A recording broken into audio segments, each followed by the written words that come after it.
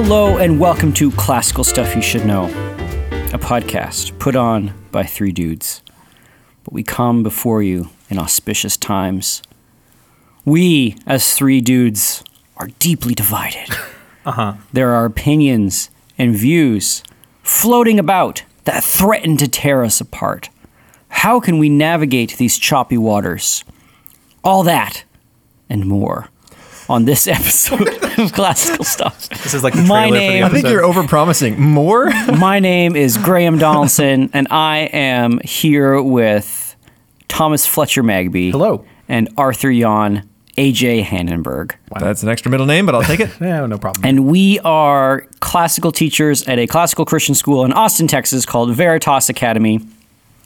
And weeks ago, mere weeks, we floated an innocent podcast out there into the world on an innocuous topic of conversation called heresy. How could it go wrong? How could that go wrong? It didn't go wrong, but it has elicited wonderful, amazing feedback flooded our inbox, and those birds of Twitter have plopped those replies and retweets on our decks, the decks of our hearts.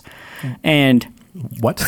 Okay. And so Thomas has felt compelled to take up the topic yet again. Or I don't know what you're doing. Thomas. Wait, what have you...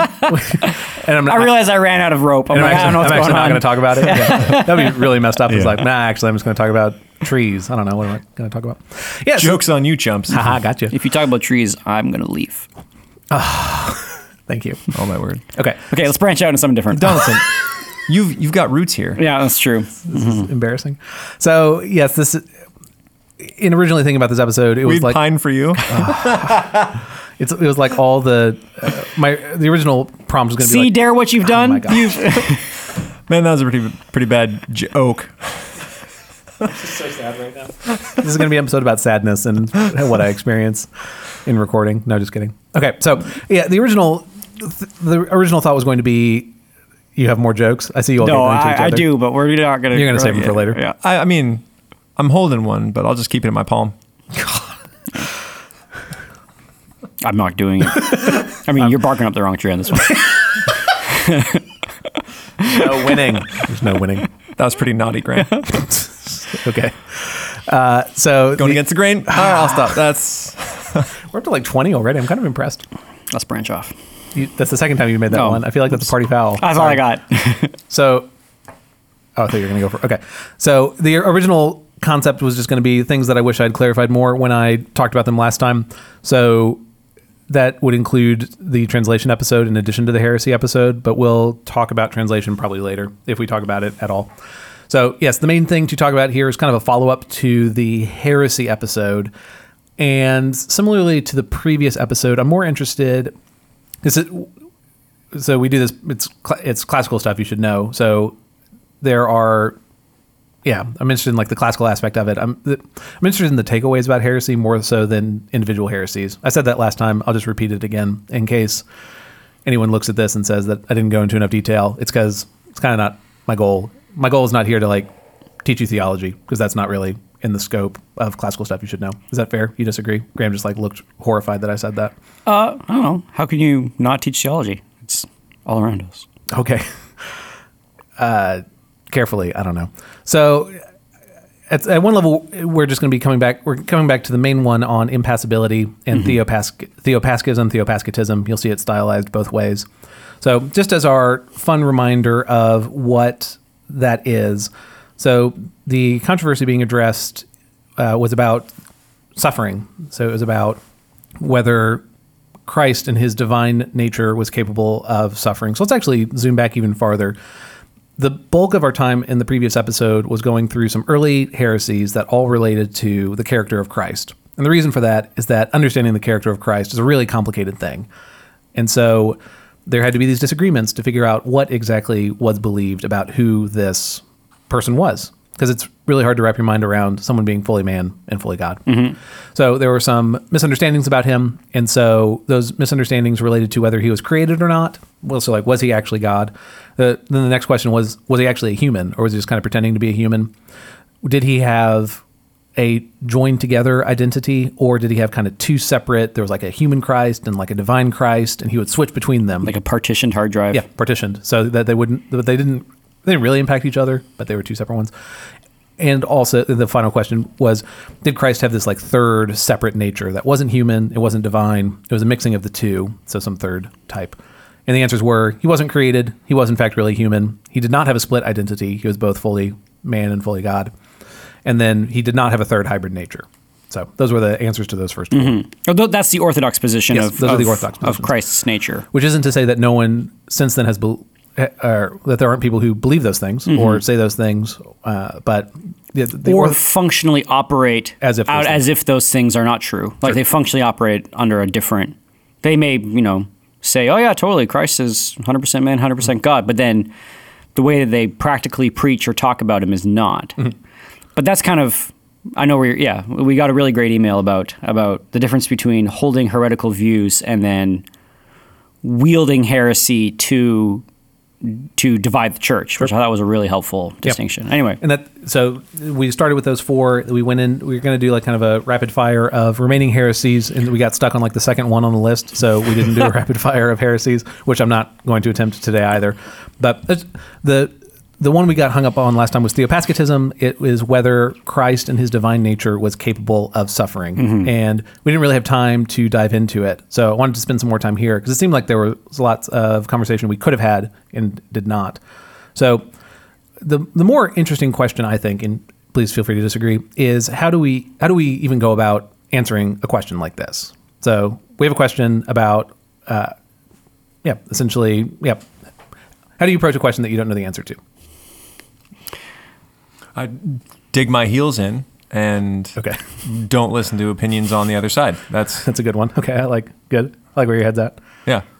We got that from Twitter. We got that? Yeah. Is that true? Did No, I was someone? kidding. Oh, sorry. So theology, the operating, my always operating principle when it comes to theology is we have the story, we have the revealed revelation of the text of the Bible and of the person and work of Christ.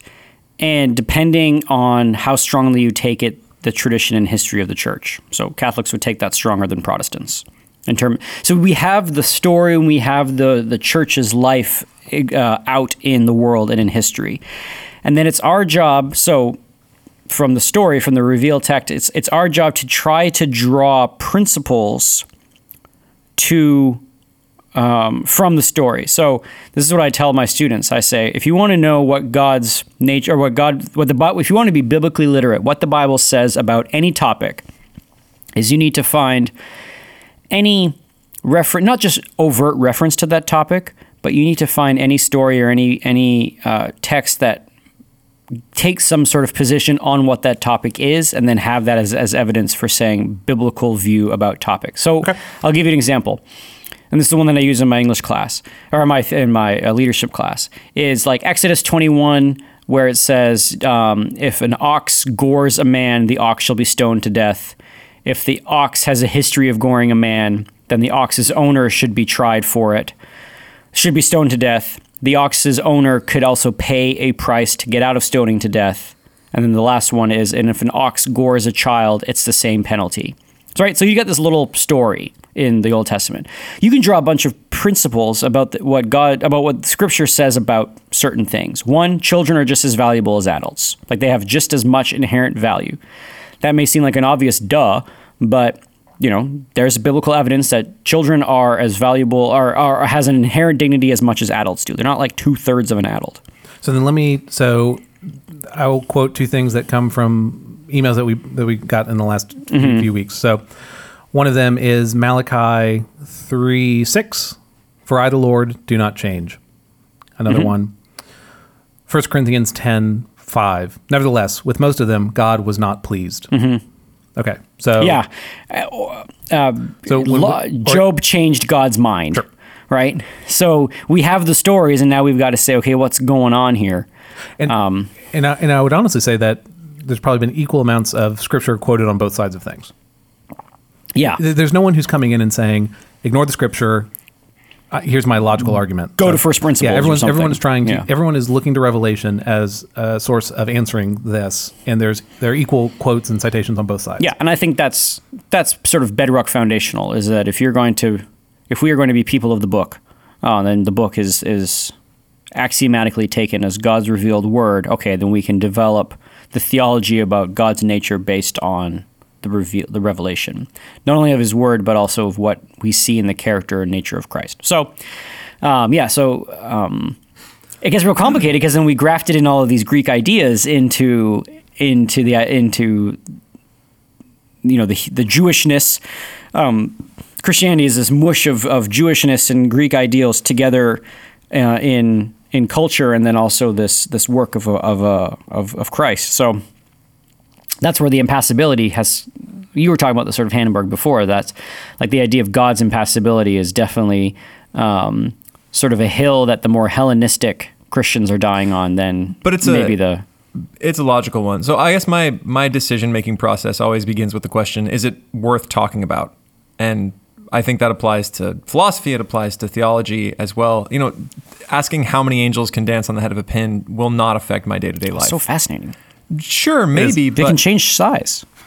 It's interesting. Anyway. It's interesting, but is it going to change how I treat my neighbor? Probably not. This one might actually, right? Can God change? Is He immutable? Can He feel things or suffer? All those are big questions. How does God suffer? Yeah. How does God interact with the things that I do are all really good questions. And so then I think it's a process of go to Scripture first, look at the context of the Scriptures, and then go to looking at the men who have made the decision. And I think it's a twofold question there. What were the influences at play during those time periods? Like C.S. Lewis would say, what were the typical downfalls of that time period that they were blind to, that we are no longer blind to? And then also coming with a sense of humility, thinking, well, I'm a ninth grade English teacher, and I'm a theology major, but I am not the same level as some of the people who've been in this argument for a long time. So I think coming with a sense of humility first and thinking, all right, listen to these men and actually listen as a learner.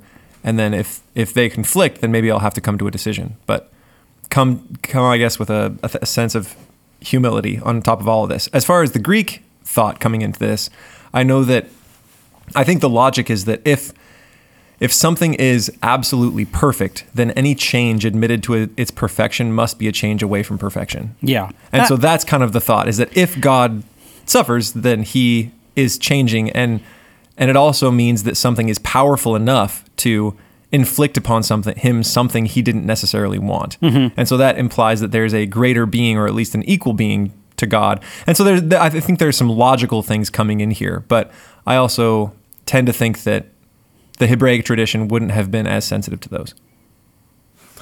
I don't. Do you not agree? No. So I just think it's not necessarily even looking to tradition. It's like looking to influences of tradition. So I think you can just as easily point to the Greeks and look at the philosopher God that Aristotle talks about as being impassible. Nothing impacts him. It's more of a deistic conception of God, but there is an idea of impassibility in Aristotle. But then you also, when you look at Greek mythology, the gods are not impassible by any means. They are deeply emotional. So I think you can just as easily find a passible, with passion. You can find gods with passion in Greek idea. You can find impassible ideas in Greek thought. When I say Greek, I'm speaking about a specific time period of Greek thought. But even take it so even farther, if we to look to Hebraic thought, look to the Old Testament. Are there emotion words used about God? And the answer is yes. The answer is of course. But then is there also a tradition that says that even that those emotion words are meant as metaphor?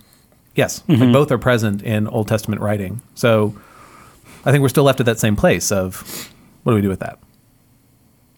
And that's still the fundamental question. Like, what do we do with that? We could be Arians and just say that every time we see the emotional God, we're talking about a created lesser being. Mm-hmm. What do we do with that? I mean, at some point, if you're butting up against God and trying to conceive of God, at some point, everything is going to be metaphor, right? Is God a father? Well, we get fatherhood from God. Like, we understand the concept of fatherhood. So, I mean, eventually language is going to break down. Eventually all these things are going to be little imperfect parcels to attach to understanding God's nature. So, but this gets really crazy because God makes himself visible and communicable in space and time, and on that seemingly has emotions and like thought processes and the ability to converse, where someone says, but God, what about this? And he's like, good idea. Mm-hmm.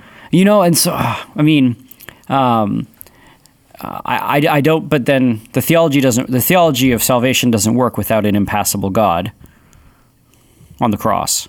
And why is that? Because, and I should say we're referencing many emails from listeners at this point, right? Yeah. Well, let me look.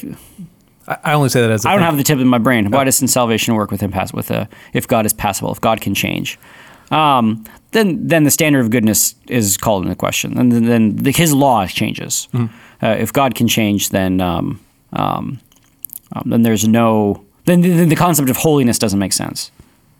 Yes, and so one of the listeners wrote in to talk about how if God is changing, then we have to be really shaky about our understanding of eschatology, our understanding of end times, because those things might not be true. They could have been true at one point in time. God then changes his mind, and then we have to figure that out. But then if God doesn't feel, if God doesn't feel, or if Christ really actually isn't suffering on the cross, then the story is sort of robbed of resonance or power. How can Christ have been tempted like we are tempted if suffering bounces off of him and he doesn't feel it? I think the important distinction there is the key word, in divine nature. Mm-hmm. If there are two natures commingled on the cross, then he can suffer in his human nature and not in his divine. Yep. Yeah. Which then will, that in a way that feels like the punchline. Like, in a way that is the Orthodox position at the end of it, but again, this is orthodoxy set 1,500 years ago. Like, I'm asking why it matters, essentially. Like, so people said this over 1,000 years ago. Like, but we have gotten many responses that don't just say this was established, this is what has been said in the church tradition, therefore we hold to it. That's why I'm asking, does it matter what was said 1,500 years ago? Totally. Why? Because the logic of it hasn't changed. So so Christ being divine and being human, and we've talked about, I just said it right now, like, we need that for salvation to make sense. So the fact that they crystallized it 1,500 years ago doesn't make the logic of it any less persuasive. Mm-hmm. So this is also from listener email. In some ways, the passibility of God being with passion, God capable of suffering, it's sometimes called the new orthodoxy. Mm-hmm. I'm using air quotes as I say that, largely in follow-up to World War II. And how can you have a God the horrors of the world without a God who understands and identifies with that suffering? Mm-hmm. It depends what the conclusion you're wanting from that is. Like, so there's definitely a modern conceit that somehow suffering is more noble than not suffering. And you see this creep into the stories that we tell. And I've talked about this before, that like the tortured hero somehow is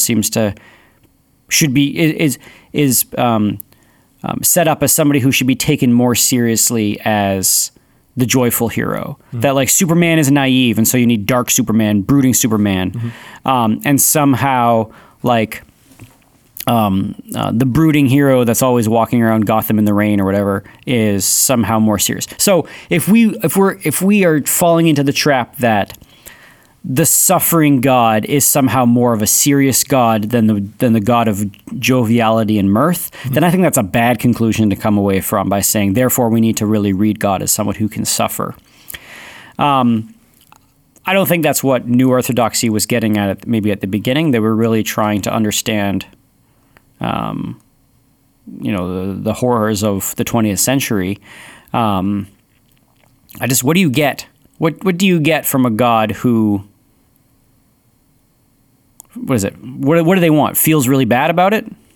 or identifies with or it. identifies with it. But what is the again, maybe this is more of a modern taste, is that we want our leaders, or we want those who are in authority or power over us to get us. Yes. In the same way that we feel it. And we don't feel that if somebody understands what we're going through cognitively but not experientially, that they somehow don't understand it. You wouldn't understand this, you're not a parent. Mm-hmm. Well, I'm not a parent. I don't have a child, but I mean, I can understand a lot of it. Yep. But I feel like a lot of people reject that as saying, if you haven't lived it, you don't get it. Yep. And I feel like we're putting that standard on God as well. And I feel like, so if that's the motivation for doing it, that doesn't seem to be the wrong motivation. There needs to be a logical flow. There needs to be a sort of a theological reason, as opposed to just a modern taste reason. Sure. I agree. I think all those are valid points. The direction I'm pushing this toward is a tool that incorporates all of these things. And I think it's one we've talked on this podcast about, and one I know that we teach in our leadership classes. So the tool is the Wesleyan Quadrilateral. Is this one that you all use? I do not know this. Oh, never mind. Okay. So I was raised Methodist, so maybe this is why I think it's like your the best. heart was strangely warmed. Strangely warmed. I'm all about Aldersgate. I was raised Anglican, so my heart was strangely cooled. Yeah, exactly. I guess you're not going to a Methodist church now, though. I was going to say we traded places, but that's not exactly right. So Wesleyan Quadrilateral, it has John Wesley's name on it, but John Wesley did not make a thing called the Wesleyan Quadrilateral. This is based on people reading Wesley and saying this is how he made decisions.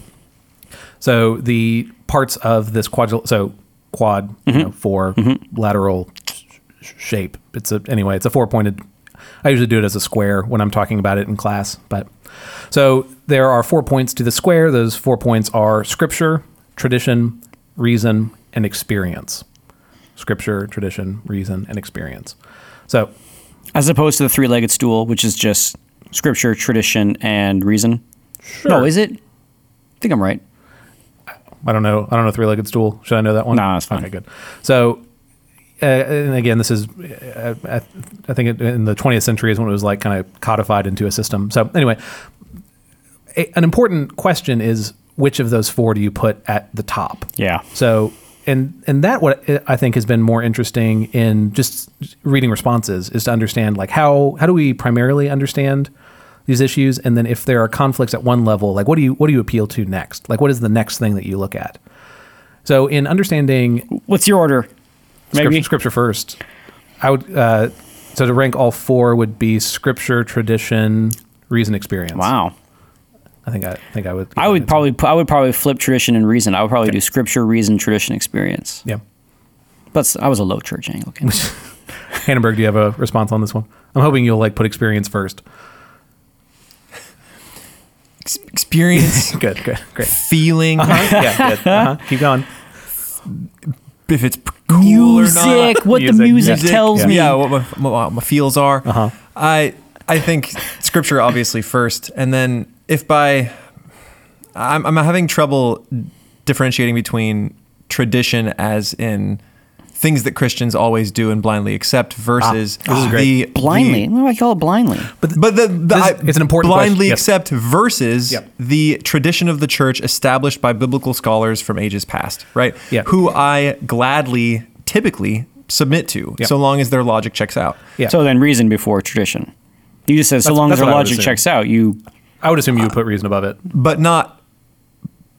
But I mean, like when traditions come into clash with each other, like often there are traditional scholars in the Christian church that are both accepted and sometimes disagree with each other. So if multiple traditional scholars disagree with each other, I'll have to bring my own reason to bear. If I'm coming up against several and repeated scholars that all say the same thing and hold the same position, I'm usually not in a place to supplant their reason. It might be that I don't understand it. It might be that I'm just inadequate. I try to be as humble as I can when coming to these things. That's why I try not to pass, judgment on Karl Barth or Calvin without having read what they actually said, instead of just kind of assuming a simplified argument of theirs and then moving on. Does that make sense? So in tradition, I mean the codified logical tradition of the church and scholars, and then moving on to my own reason, and then moving on to experience. Great, but then So part of the trouble is that, so part of the problem is that my reaction to many people saying I don't agree with this is to be like, well, what if I quote a church father? Like, will that do it for you? Or what if or what does it matter if it's taught in the, so again, we're classical stuff. So when we talk about the classical church, the historic church, we are essentially talking about Catholicism, like an ancient form of Catholicism. Anyway, if you want to, there's the Eastern Fathers sure, too. Totally true. Just to say that, so if I were to say hands off my icons, Thomas. More power to you. So if I were to say that it's taught in the Catechism of the Catholic Church that God is impassible, does that have any bearing on this conversation? Is that an answer to this conversation? It ought to have some bearing. It doesn't have no bearing. My question is then what amount of bearing does it have? Is that fair? So yeah, it's that it didn't. The conclusion did not come willy-nilly. Yeah. I think is the answer. I think that it's covered in the Catechism hints at a long scholastic tradition that you can go read. Like you can go find those things, and there are some things that change over time, right? Sure. We just had a new council that is still, the traditions and the thoughts of that council are still working its way into the lower echelons of the church, right? Yeah, you got it sitting on your shelf over there. Yeah, stuff changed Vatican at the II. top, and the Vatican II Council, which by the way happened within the last century, and we're talking a council like the Council of Worms. Like this is a huge deal, and we're still seeing the effects ripple out in the church. Yep. So if I have a question, I can go look at Vatican II and at previous councils and at previous scholars and sort of dive into this tradition and see if there's a consensus. Protestants, instead of having councils, just start new congregations. And that's, I don't know this for sure, but many of the listener responses coming back have been from Protestants. Sure. Right. So then that's just why I wonder, to what degree does tradition matter, or even what type of tradition matters in that context? So I think it's an open question, but I would just say that my default in many things is to say, at some level, the reason heresies exist is because of a difference in reason. Like, no, heretics, I use that word and I know it has the negative connotation, but people disagree over something because they are reasoning differently. They both believe that they're orthodox, and until a position is determined by the church, like it's an open disagreement, and then heresy is set. Yeah. Josh Gibbs has, I think I'm remembering it clearly, he's someone who we've talked about on the podcast. We reviewed one of his books. Essentially has a line that he repeats a couple times, or this little idea that he repeats every now and then, that he prefers students that are hardline Lutheran or hardline Catholics who are willing to fight about the jots and tittles of theology, as opposed to a student that's like, well, I just believe in the things that we can all agree on, and I try not to let those divisions really, really bother me. There's something sort of milquetoast about not caring about these things that's probably belying a deeper indifference to God, and dressing it up as virtue, that, I'm doing this just for unity. Whereas somebody that really wants to go back and forth about the tenets of Lutheranism and versus the tenets of Catholicism, there's a difference between owning it and defending it to try to understand it, and not owning it, not defending it, and then not understanding it, and then saying that that's probably better because you're keeping the peace. Right. I was actually just going to say almost the opposite. Oh.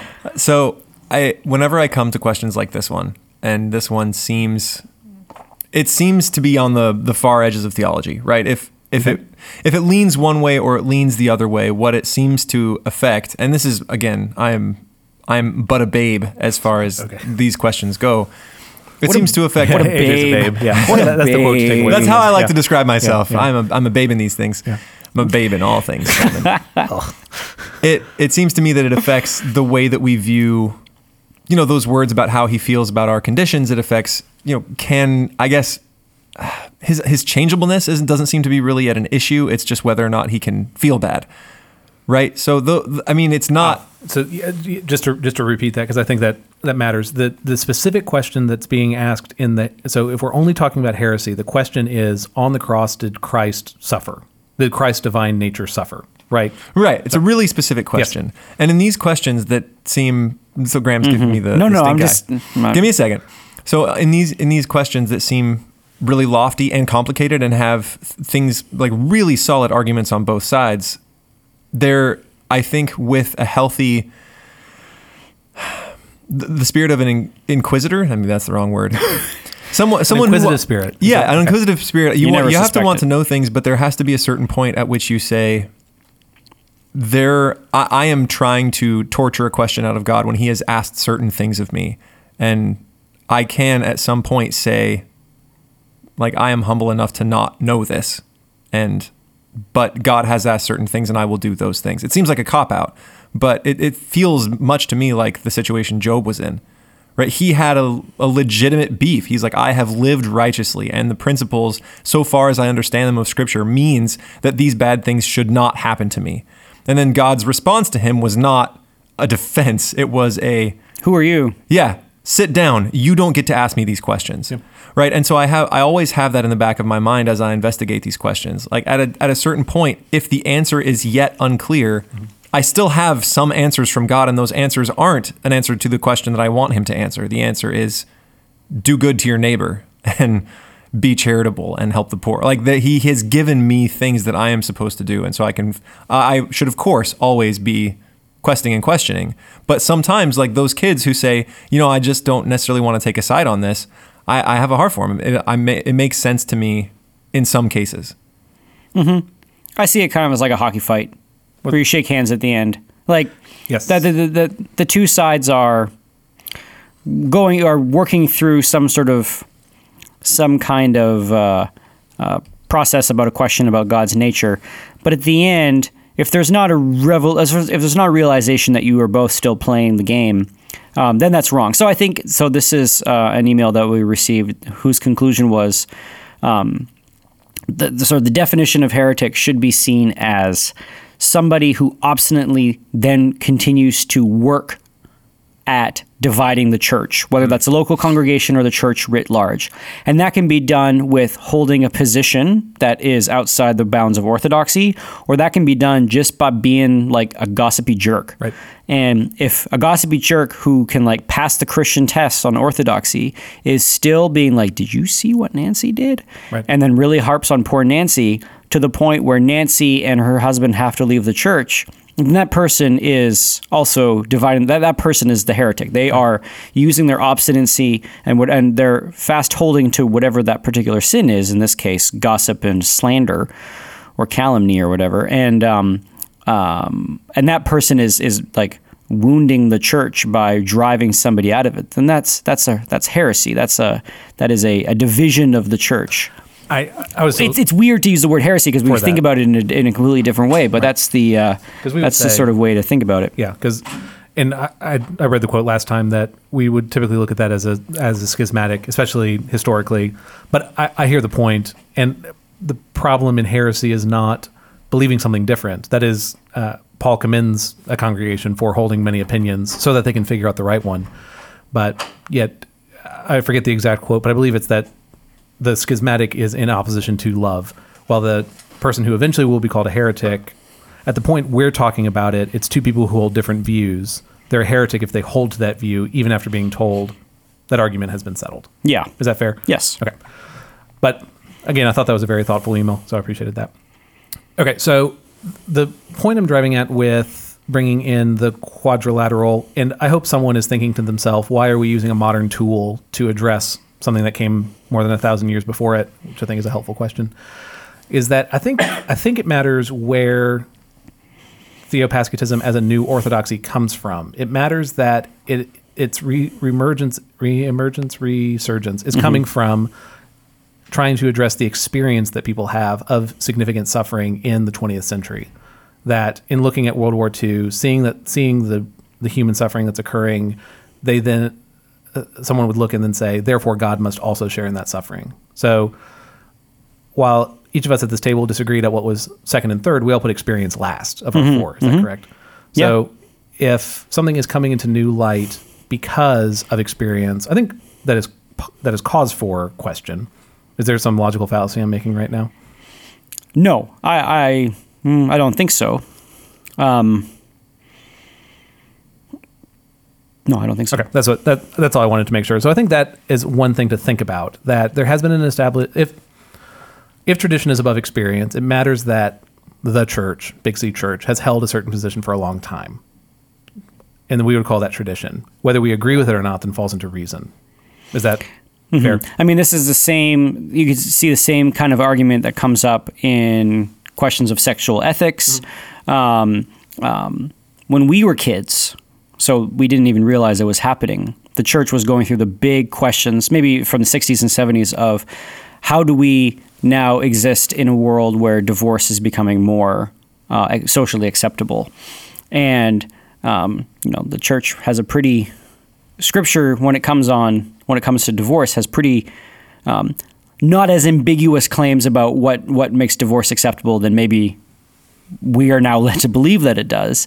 I don't want to get into the nuances of it, but I just want to say that like every age it has experiences that the church needs to react to, and the church has a decision of whether or not they're going to let the experiences interpret the text, Yes.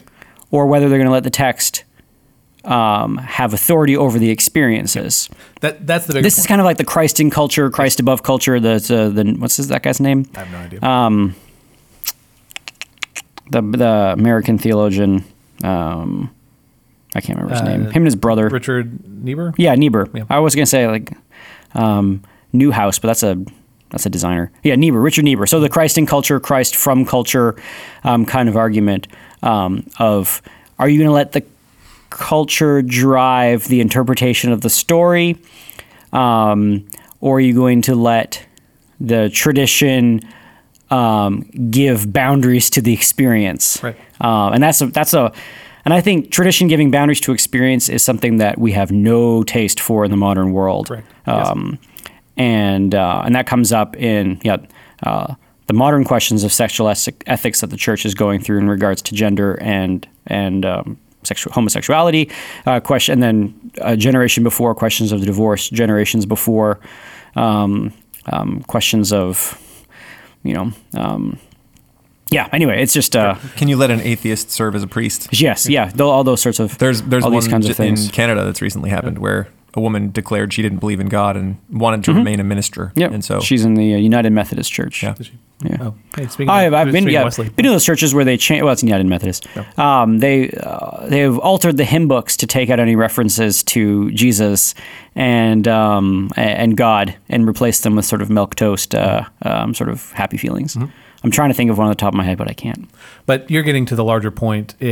So, AJ, I think, the first time any of us heard of Theopascatism was like last episode or like the book I read about it. Like this isn't a thing we're talking about all the time. But the broad point, I seminary 12 years ago or whatever it was for me, right? And then I haven't thought about it since. I don't think my theology degree ever delved that far. Yeah, which is not me saying it's not an important issue, because I think some of you might hear me saying that. I don't think that. But it's kind of like Aquinas had these like funny thoughts where he's like, in the Summa, it's like, I'm writing this book and it's going to have all these like theological points in it, but not everyone needs to read this book. Like knowledge of salvation is, you don't need to read this book to be saved, is like an Aquinas thing. And so in the same way with Theopascatism, like getting people to agree 100% on that is kind of not the point, but how you think about what you think about that issue has broader implications, not just for one theological point, but even cultural points, even for how we approach literature, like why it matters. I think that's the bigger, more important question. Yeah, like the difference between a medieval understanding of community and a modern understanding of community. So, for example, I think as modern people, if someone says the Summa is really good, it contains a lot of truth about Christian life, we would say, oh my goodness, I as an individual person need to know it and read it and understand it.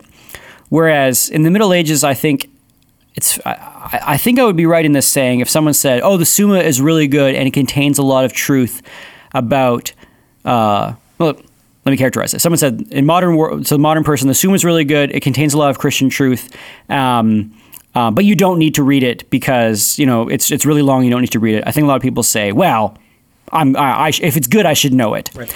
And in the Middle Ages, if someone said the Summa is really good, it contains a lot of Christian truth, and you don't need to read it, the Middle Ages person would say, "Well, aren't I glad that somebody's thinking about this? That's going to influence the community or influence everybody. Like, we have this idea that if something is good, we as an individual person should also have internalized it into ourselves. Well, and evaluated it. And evaluate Taking it. only the pieces that we That's like. right. And maybe not trust that it's goodness, it's going to work itself out in the community that we can benefit from. No. My brother's not going to be able to do this. I should read it and analyze it for myself on my own rights. And I mean, I think we have a lot of sympathy for that argument as modern people, and we can flesh out a lot of error. But it also does mean that there's a lot of community fracturing because AJ reads it and I read it, and we read the same thing. We come to different conclusions, and we're pig-headed and obstinate. And then, this is great because Speak for yourself. I am not big-headed. but if AJ is, if AJ is the abbot and I'm the monk, Right. then I just sort of say, well, he's the abbot and I'm the monk. Right. But AJ and I are, And then the commenter says equals. they're the monks. Yeah. Yes, exactly. And I say, no, we're equals, and equals the wrong word, but we are on the same, no one can tell me what to do. No one can tell me what to think. Did you just say we're not equals? No. I was saying that hierarchy. the abbot and the monk saying they weren't yeah, okay. equals was the wrong thing. They are, in fact, they are equal, as in they are both made in Is this the God's thing image. we're gonna get the angry email about this one. But I think you're right. C.S. Lewis authority. talks about... It's just we have problems with authority. Yes. Yeah, C.S. Lewis talks about the medievals as being credulous. They believe their authors. Yes. And There's charity for those they read. Yeah, charity for those they read. And part of that is that it's... I think there's several things that play into it. I think one, lack of printing press. Right? The books were not as available, and so not everyone could read them. You didn't have access to all the information, and so you had to believe the people that did, Yeah. or the people that had access. And you couldn't travel everywhere. You might spend your entire life in a 100-mile square area. Right. And so if someone came back and they're like, I saw a dragon over there and it had crazy horns and barked like a dog, you'd be like, that is bananas, and I have to believe you because that's the only way we can do it. Right now, if you and I both wanted to dedicate our lives to it, we could read the works of every major theologian. You could. It would take a long time, but you could do it and then become yourself an expert. And we could afford to do it. We could find the books on Amazon, and for a couple $1,000s, we could get enough books to read to take up our whole lives. Right. If you wanted to read the Summa, there might be a copy, and it might be at a seminary. Yeah. And it might be within 1,000 miles, right? It just wasn't possible. And so it's not that everyone just was more humble. I think it's that you had to be. You had to take authority. If you wanted this thing to work, there had to be a higher degree and level of trust than we have now. So, are you making a positive or negative comment? Because I see both sides. Yeah, I'm just saying that's the situation they found themselves in, and it meant that they had to believe and they had to trust. And I think part of it is humility, right? They knew that they're not Plato. Right. I think there might be a lot of us today that think that we are. The downside is that you need to trust authority, and then there's a fragility to that because the authority can be tyrannical, and then there's nothing you can do. Or if you've set up that trusting authority is what we need to do, and then you have someone who's a bad authority, and everyone's like, well, we still got to trust them. This sucks. Right. Now, let's not kid ourselves. There is a social cost to having a wide amount of easily accessible information and making information easy to create. And we are now in a wash of trust issues. We have no idea what we can trust online or written. People use... They hack into people's phone records. We just saw that thing with Jeff Bezos came out where he was being blackmailed and brought out the blackmail. And I don't think even in the 70s during the height of Vietnam, the idea that the editorial board of the Washington Post were heroes. And now I feel like I don't think that people trust editorial boards of newspapers, or at least see them in the same kind of light as maybe they did back in the day. Watergate, right? Like journalism as holding the public trust in the public good. I think there's a huge crisis of confidence in journalism.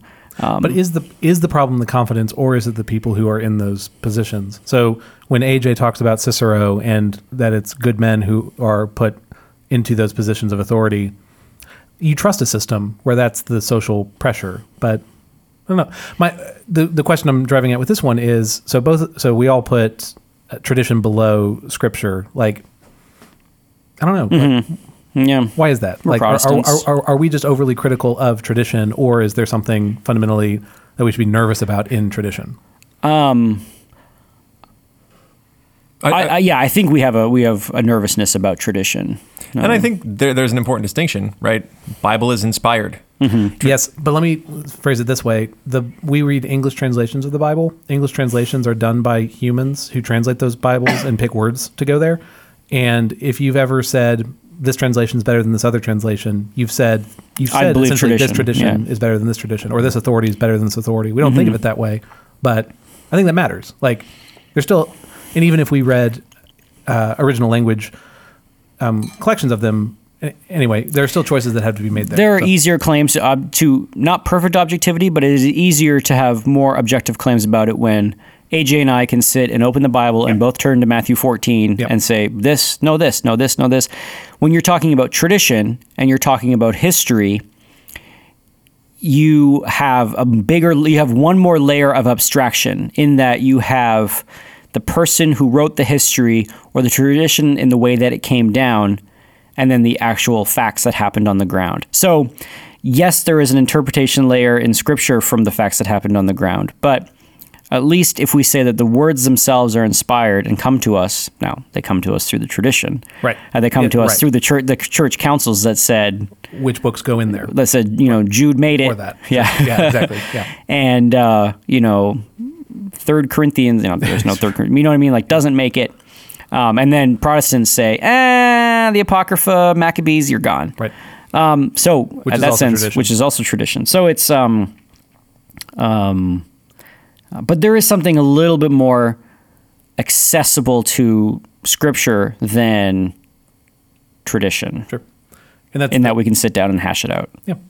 That there's a difference between revelation and reason is, I think, a totally fine place to land on that one. And putting revelation above reason makes sense. So I'm on board for all that stuff. So again, the point I'm driving at just with this whole conversation is it matters how you're thinking about these issues, probably more...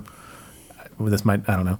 It matters what conclusions you come to, but I think it's really easy to talk past people in having these conversations. And even in reading the emails, it's just been so funny of like people focus on different of those 4 elements. And so then they can't really talk to each other. So I think there's open disagreement of like what a plain text reading of Scripture is. So the Scripture reading, there's kind of like, there's a way to, I'm not saying they're inconsistent. I'm just saying that like, read on its face, to say that God is both unchanging and also pleased and unpleased, that can be seen as like that needs to be reconciled. So then we have to go to the other tools to understand how to reconcile those things. Yeah. So, okay, bear with me on this. I think motivation is a big part of this. So imagine you have a 4 quadrants. You have a graph, and on the y-axis, that's the up and down one, right? That's X, and then the X is right. Y is up and down, X is side to side. Yes. So on the y-axis, going up, so at the top you have honest, pure motivations. Okay. You have like, you're doing this for the right reasons. You're seeking after truth. And so the further down, you have bad motivations. You don't care about truth. All right. And then on the x-axis, going to the right, you have belief in a particular view, and on the left you have disbelief in a particular view. So if we're talking about God's divine nature or whatever. So in the top right quadrant, you have right reasons and belief in the view. So you can call that sort of the true believer. Below that one on the right, you have right belief but with the wrong motivations. So you could probably call that like rent-seeking or virtue signaling, or just trying to put on, trying to appear right, but you don't really care about it. You don't really care about the truth of it. You're just saying you believe in it so that you can be in the group or whatever, right? And I think we would say that is a suspect way of operating with things. You don't teach Scripture; you hit people with it. On the down and to the left, you have bad motivations and disbelief in something. You are just, cynic, a cad. You are just a real bummer to hang around, or somebody who is completely outside of any. He doesn't care about doesn't care about truth, and he doesn't care about believing. He doesn't even want to engage with the thing. So they can either be like he's apathetic, or they are the frothing heretics who want to burn everything down. But then that top left quadrant is a really interesting one. Is that they care about truth, but they don't believe the thing, but they have the right motivations for it. They want to know, and they want to. So they're more like first principles thinkers, or they are contrarian by nature, or they haven't been convinced. And I feel like those people still are needed in the church. Is that so? But we often see those people as the bottom left quadrant, Yes. that they are, the bad. Right. And then just let me finish on this. And then the bottom right quadrant, we have a hard time distinguishing them from the top right quadrant. So the bottom right quadrant, you may want to draw this if you're listening to this, I'm drawing it over here. is the people who are doing it. They don't really care whether it's true or not. They just want to, They believe the true thing, but they do it for the wrong motive. or they don't even believe in the true thing. They just sort of see that the group thinks that believing in the true thing is important, so they get social currency by signaling that they also believe it, even though they don't really care about it.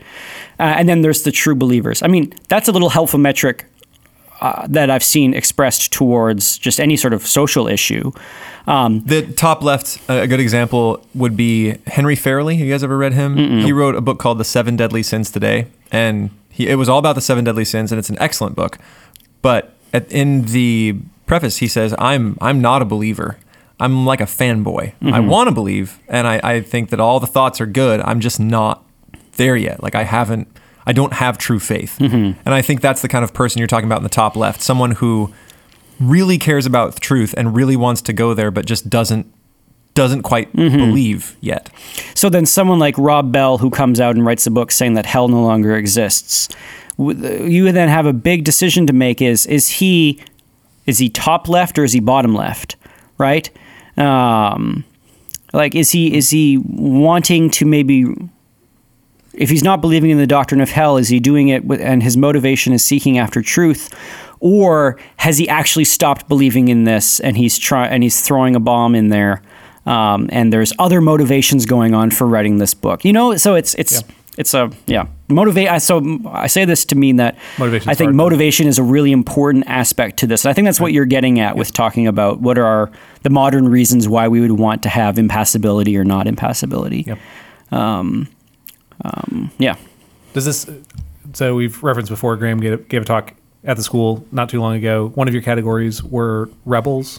One of the four. Would that fall in that category? They have good motivations, but not. What I was getting at with that is I think like a different heuristic altogether. Yeah, but I think it's a helpful way of dividing that up. So I guess where we land this then is to say that there are different ways of approaching, yes, a theological, but also like a cultural, like pick your topic. There are different ways of approaching it. But I think what we would say because this is classical stuff, is that there are better and worse ways to rank your sources of information. There are better and worse ways to say, seeing divine revelation as being something that is more important than reason, we would say is a better way of thinking about it than putting reason over revelation. So, my dad, whenever we would have theological discussions, and I think this kind of crystallizes my thoughts on it, he would always sort of jokingly say if somebody was in opposition to it, well, he'll come around eventually. But when you sort of really think about that, I don't think he was being a toot about it. He was basically meaning if the person honestly cares about truth and is hungry and thirsting after God and will honestly follow God, God will bring that kind of soul into right understanding. Yeah. So if you stay above the x-axis, right, like if you keep the honesty in wanting to seek after truth, I think that is obviously a better position to be than if you're below the x-axis. Where you fall on that y-axis is then, I think, AJ, what you're getting at, kind of less important. Not that these things aren't important, but that the honest soul seeking after understanding is a much more important than the dishonest soul who sort of figures out the right things to say and can sort of go along to get along. I think your point is that the people in the top left quadrant, non-believing seekers, will eventually find themselves in the top right. Yes. Yeah. Whatever that top right is. Believing people who seek after truth. Yes, right. Yeah. Mm-hmm. But also hold orthodox positions. They will eventually, if the orthodox positions are in fact what God needs them to believe in order to work in the church. Yeah, it's I think it's Aquinas that truth is the conformity of reality, of the mind with reality. And Yeah, exactly. So to say that if you are genuinely seeking after reality of what is actually true, You'll then- eventually find You'll it. eventually come to that point where you got to conform to it, or make the obvious. No, I'm going to stay in my Disbelief. my disbelief because it's comfortable, easy. The opposite is too hard. which will So- probably move you below the x-axis. Yeah. maybe. So let's find examples of these. So the top right axis would be Superman.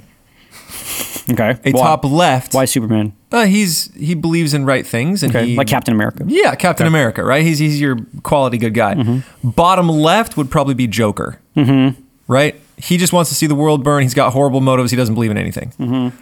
Top left, Catwoman, The anti-hero. Yeah. right? She's not doing the right thing, but she there's a code there, and she will eventually, hopefully, be in the right place. Who's bottom right? They know the right things, but they don't do it. Like some sort of yes man politician. Knows the right things but doesn't do them, or just goes along to get along but doesn't really care about it. Michelangelo, the Ninja Turtle. Does he just go along with things? Or it's like Robin. He just does it. Yeah. He's like, I want to be a superhero. Right. I don't really, just want to follow. I just want cool stuff. I don't know. I don't Yeah, know. I don't know he the doesn't have canon of. his inner core values. yeah. If you're a Robin fan, please. I'm so sorry. In this case, don't email us. That's fine. I'm not sure it's important enough to worry Yeah. about. Or if you have a better pop culture icon that can stick in the I bottom know right. someone's going to email us with what the heuristic you should use is chaotic neutral and Yeah, and the lawful good DL. and lawful Let's do neutral. I'm that. like, oh man, no. This is great. I'm okay with that. Man, awesome. Maybe it's like a pop figure who changes their look just to stick with the times, like Yeah. that kind of thing. Bad motivations, they're not seeking truth. Yeah, like Madonna. Like just a- sort of reinventing themselves to Yeah, like stay a band current. that sells out their roots for something else. Yeah. They used to play metal, but now they play bubblegum pop. The best. Are you thinking of someone? Like Green Day. Oh. Actually, Green Day never played anything good. Wow. What? Okay. They had a couple good albums. Fight me, bro. All right. So, I love that song. which fight me, bro? Is that the song? Oh. Yeah, it's not. All right. That's all I got. Cool. Well, this has been classical stuff you should know. I think. You're not sure? I don't know what to think anymore. No. We thank you for listening. This has been a conversation that I found personally enriching and just interesting. So thank you, Thomas, for that. If you have questions or comments, I can't think of any reason why you would after an episode like this. You can email us at classicalstuff@veritasacademy.net. You can go to classicalstuff.net and see what picture AJ chose for this episode. You can download, not us, you can download our episode at any podcast disseminator on the interwebs. And Except for Spotify. Except for Spotify. Got to figure out the Spotify. And you can tweet at us at Classical Stuff. If you are the owner of at Classical Stuff, hey man, we want your handle. Yeah, seriously. Bruh. And you have not tweeted since 2011, so what the junk? Anyway, you can tweet at us, and Well, I it's will classical. It's literally classical stuff. Yeah. It's been around for a long time. I will like and retweet things, and I will try to do a better job of retweeting pertinent things to our discussion, like how I've recently retweeted the song Lip Gloss by Little Mama, because that came up in an episode a little while ago. Thank you for the So listener if in email. case anybody didn't know Lip Gloss by Little Mama, what you know about me, I put it on the tweets. It's a great So, song. And I have personally made a remix of It's that the middle school jam. I mean, that's a good... over a Todd Terje May- song, if you guys No want idea to. what that is. Can you share that? Where is it? I think it would be illegal for me to share Never it. mind. think that's Sorry. true. Okay. All right, so this is the three, AJ, Thomas, and Graham signing off from Classical Stuff, and we'll catch you next time. Next Bye. time. Bye.